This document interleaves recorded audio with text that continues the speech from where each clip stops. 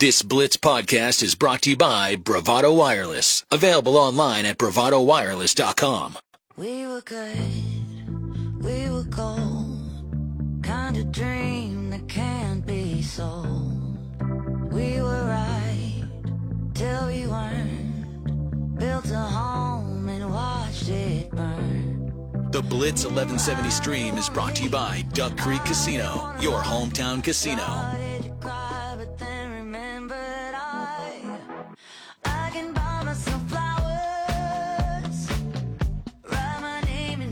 I see you bobbing your head in there. I'm singing in here, okay? Hey man, I have to tell you, song is catchy as hell.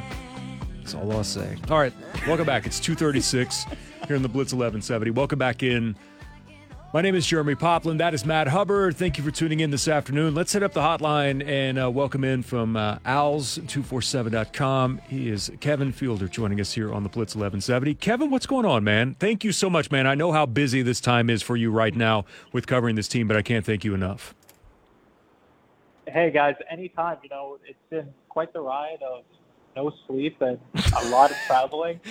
I think I made the joke yesterday. I think I should just start paying rent in the airport for the amount of times I've been there the last 2 weeks. No doubt.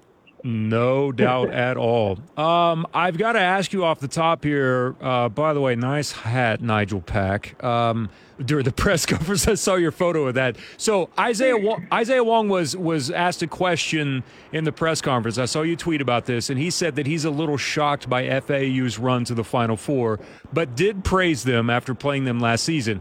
Are you still surprised at the amount of people that are shocked by this FAU team just through casual conversation? Because if you've been paying attention at all, I don't know if you should really be shocked with just how freaking good that this team has been the entire season. I think that's sort of a twofold question, if we're being honest, because is it shocking that they're in the Final Four? Absolutely.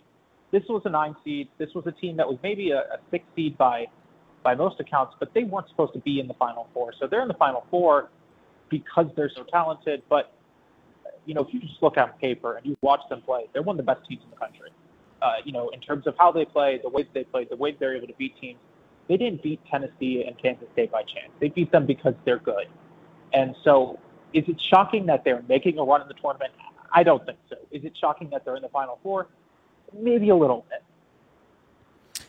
What is an element of this team that to you is one of the main reasons why they're here to this point?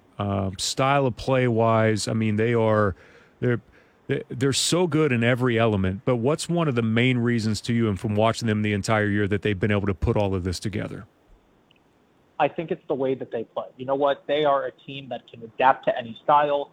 If they play a physical defense like Tennessee and they have to win a game by scoring 55, 60 points, they can win a game scoring 55 or 60 points. If they need to get in track meets and beat a team, you know, 85 to 75, they can do it. You know, they proved it against Kansas State. Kansas State is one of the fastest teams in the country. They play extremely fast, and as a result, other teams have to match them in scoring, not try and stop them in scoring. And so I think the way that FAU can play is they're so unique in the fact that they can adapt to any kind of system. If they're playing a team that runs fast, they can play fast. If they have to slow it down, they can slow it down. And that just goes to the way that Dusty May has built this team in the sense that you're so deep that so many different guys have so many unique play styles that sort of help them blend together.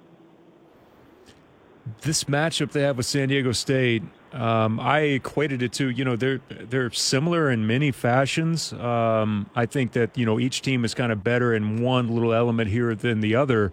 But you're right. I think you've seen teams that have tested them in a variety of different ways throughout the tournament. It's kind of like UConn. UConn's played, you know, a number of different teams that have tried 4 different ways to beat them. Florida Atlantic's the same way, and they've come through every time. What stands out to you most about the matchup with San Diego State coming up? I think it's San Diego State's physicality. They're a team that they're going to try and fight you. You know, they're going to bring a knife to it. Yes. No, they're going to do everything to turn this into a boxing match, and they're going to try and make this one of the most difficult games they're going to play from a mentality and from a physicality standpoint. And the way they do so is because they're so lengthy, they're so tall, they're so physical inside, that creates so many problems for opposing teams. I will say the biggest thing about San Diego State is they don't shoot the ball very well. all the numbers support that this team is a team that's going to try and win inside. They're not going to try and beat you from shooting the three ball, which may benefit them in the sense of you're playing now in an NFL stadium where the sight lines might be a little different. You may not be used to the way that everything is built, but I also think that may play well into FAU because FAU has proven that they can beat teams like this. They beat a team like Tennessee that is somewhat similar in the way that they play. And you know what? They beat a team like Memphis, who I think is also a very physical team, even though Memphis is probably not to the same level defensively that San Diego State is, but they've played physical teams they've won, which sort of benefits them because this is not a new matchup for them. This is just a different matchup. Yeah, because I think like the physical nature of San Diego State is a big challenge. What's weird is against Kansas State, they were like the more imposing team even against Kansas State. I don't know if they can necessarily get away with that against San Diego State in this case. They can't. They can't. I mean, San Diego State is lengthy. They're big. They're physical. They're going to turn this into a boxing match. They're going to turn this into a physical match.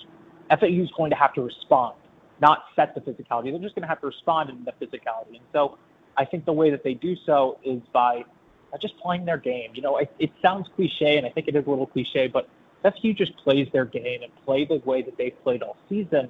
They can win this basketball game. You know, the problem is that if you start trying to play physical like they do, it sets you up in a challenging situation of, you know what, you're just not going to out-physical them. You're not going to, you know, take them, put 15 punches in them. You're going to have to take some punches as well. And I think as long as FAU takes those punches and plays their game, they should have no problem in terms of adjusting to the physicality of San Diego State. One of the things I really like about them is their defense. They are solid. They gang rebound, I think, better than anyone that I can remember in a while. They are willing to sacrifice themselves. They'll take a charge here or there. If you play FAU, you had better be able to start making some shots from the mid-range because they do a great job of defending the three with their athletic ability and with their length. They're going to force you inside and make you make those mid-range shots. But they, as connected as they are on the offensive end with each other, that translates over to the defensive side. And we talk a lot about complementary football. We don't talk enough about complementary basketball, but FAU would be at the top of that list in terms of complementary basketball to me. I agree. I think that the biggest thing is it's so unique in the sense that if you look at like Ken Pom and you look at the average height, they're near the bottom of average height in the nation. They're not a very tall team. I think people think they're tall because they have a 7-footer in Vlad Golden, and they have a backup who's about 6'9" in Giancarlo Rosado. But outside of those guys, this is a whole bunch of 6'4", 6'3", 6'2" guys who just play together, and they have abilities to adjust. I think the biggest thing in the ways they play is, you know, when they rebound, it's not just Vlad Golden going up and grabbing the rebound. It's Vlad Golden tipping the ball out, John L. Davis coming in there grabbing the rebound. John L. Davis, for how tall he is, he's only 6'4", listed. I think he's maybe close to like 6'3". He grabs a ton of rebounds for someone this size. And, you know, obviously that's been headlined by the 25-point, 10-rebound game against Fairleigh Dickinson. He actually had 12 rebounds. But he's a guy who can go up and grab rebounds himself in the paint, or if the ball's tipped out, he can grab the rebound and start in the fast break, which leads to some very easy points for them. The other part about them that I like, and we're dealing with this a little bit here with what we see from the Thunder in Oklahoma City, and that is the way this team is built on offense. They've essentially got 4 guys that can handle the rock, right? They all have good handles. They can all pass. They can all shoot. But that's been a very important part of their offensive philosophy is getting all of those guys that all have the ability to be amenable and to be versatile in so many things. But they can all handle the ball and dribble, which I think is fantastic, and it's one of the reasons why they're here. Yeah, I think that the biggest thing about them is they are so versatile. You have so many guys who can handle the ball. You have so many guys who can make plays with the ball in their hands, which means that defenses can't just account for one player. Defenses can't just go, this is their primary ball handler. This is the guy you have to keep account for. When you have 4 guys, even Vlad Golden, I give him credit for a guy who's less than 7'1", has a pretty good passing skill. Similar to Giancarlo Rosado, a lot of guys can handle the ball on this team. A lot of guys can make plays with the ball in their hands, which opens up so many possibilities for them to run different offensive sets, run unique offensive sets, and find ways to win outside of just pick and roll and very similar base offensive sets. So with this run that they're on now, I guess I would ask because, I mean, I've been to FAU a couple of times when Tulsa played there. And by the way, welcome into the American as well. Can't wait to start up that new series back and forth. But what has the overall support look like for a school that sometimes I wonder, all right, does anyone really pay a whole lot of attention to them within the Boca region at all? Yeah, I will say, as someone who's been covering this team for 3-4 years now, I've never seen this much hype around this team. It was surprising when the stadium was sold out. And if anyone knows what FAU Stadium looks like, it's worse than most high school gyms. Some high school gyms that I've been to, if we're being honest. Now, it is our lovable high school gym, but it is still the equivalent of a high school gym. But those games were sold out. We're talking 2,900 people, mostly students, for games where they're playing UTEP. And UTEP was bad in basketball this year. Yeah. There's been so much support behind this team. And you ask Dusty May about it. You ask the players about it. For Dusty May, you know what? These guys are likable. People want to like these players. And so many people are gravitating towards this team that I think it's now slightly becoming less and less of a basketball or a football school, quote unquote. It's now more of a basketball school. People are talking about FAU basketball. People are putting more attention on a basketball team that is, as of now, playing some of their best basketball. There's no question, and a moment like this for them to do what they have, and we've talked a lot about it this week, and with the potential of what's coming for them as well. Can we even begin? And there will be time for this later on after this is over with, but right now it's hard to imagine like what this has even meant to the athletic department, let alone the basketball program in general. I mean, I just read Ross Dellinger's story from Sports Illustrated that said, the collective went from $0 to like $65K, and they hope to have $100,000 by over the weekend. I mean, it's remarkable what's happening. Yeah, there's been so much support, not only fan support in terms of watching the games, but going to the games. I spoke to athletic director Brian White when they were in Madison Square Garden. He told me that they had 7,000 ticket requests for their ticket allotment, and they only had an allotment of 1,000.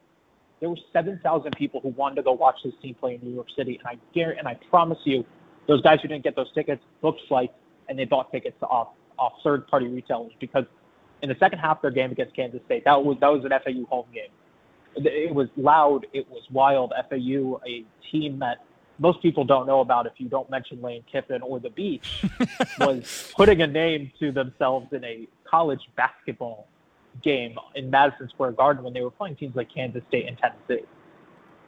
Well, I love their attitude, right? I love their attitude of we're supposed to be here. We don't expect anything less. I mean, they've held it through. What type of coach is Dusty May? And I know his name has been thrown around for a lot of different things that are happening right now, and that's a story for later on down the road. Just enjoy the moment.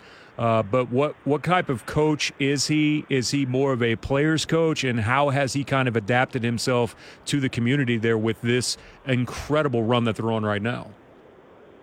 Dusty May is one of the best strategical coaches in basketball right now. I will say without a doubt, if there was a coach that I trusted with a week of preparation or 24 hours of preparation, because that's the only really the two differences in the tournament is that you either have 24 hours to prepare or you have a week to prepare. There's no coach I trust more than Dusty May, because what he can do is he understands his players. He understands what his players are good at and how to execute with those guys. And I think that helps so much when you get into the tournament, because when guys listen to you and guys are able to understand what you want them to do, it sounds a little less crazy when you tell them to go do something that they may not be used to doing. And I think the other thing is Dusty May has given so much control to the players. Dusty May has said multiple times, it's a player-led team. I'm just here for the ride almost. And, these guys are going to be able to take so much work from what they do, and they're going to have a lot of decision-making, and they're going to have a lot of say in what we do every single week. I think that helps that team so much. Last one for me. Was there an uh-oh moment when they were given the 9 seed? Like, I hate the fact that we get to the tournament and we get to see a bunch of, like, non-power schools that have to play each other. Like the first-round game with Memphis. Like, I hate that. I would rather watch them play traditional powers. That's just me. But was there an uh-oh moment of a 9 seed of, like, this team is too good to get saddled with a 9 seed? For me, there was. And I don't think the players wanted to say much about it. But for me, there was absolutely a moment of, like, this team isn't a 9 seed. I don't know why we gave them a 9 seed. And it was almost scary to think that, like, this 9 seed, and this is why they don't call themselves Cinderellas. You know, they're a 9 seed on paper, yes. And when you think of 9 seeds historically, you think it's like a good basketball team, not a great basketball team. It's just a team that's won 35 games this season. You don't win 35 games by luck. You don't win 35 games by chance. And so for FAU to be put with a 9 seed, I almost felt like it was maybe a little insulting because they had won the conference. They had won the conference completely. You know, they had blown out UAB in the conference championship game. They had beaten North Texas twice. And for anyone who's watching the NIT, hey guys, North Texas is pretty good at basketball. Yes, too. they are. Like, this is a team that is better than the 9 seed, and historically, by every account, was better than a 9 seed. And if you look at other resumes, even from last year, they compared very similar to a team like Murray State, and Murray State was given a 7 seed. So for FAU to be a 9 seed, it was crazy. And I think we're seeing now this was the team that should have gotten a little bit more respect from the committee. And honestly, Conference USA as a whole should have gotten more respect from the committee.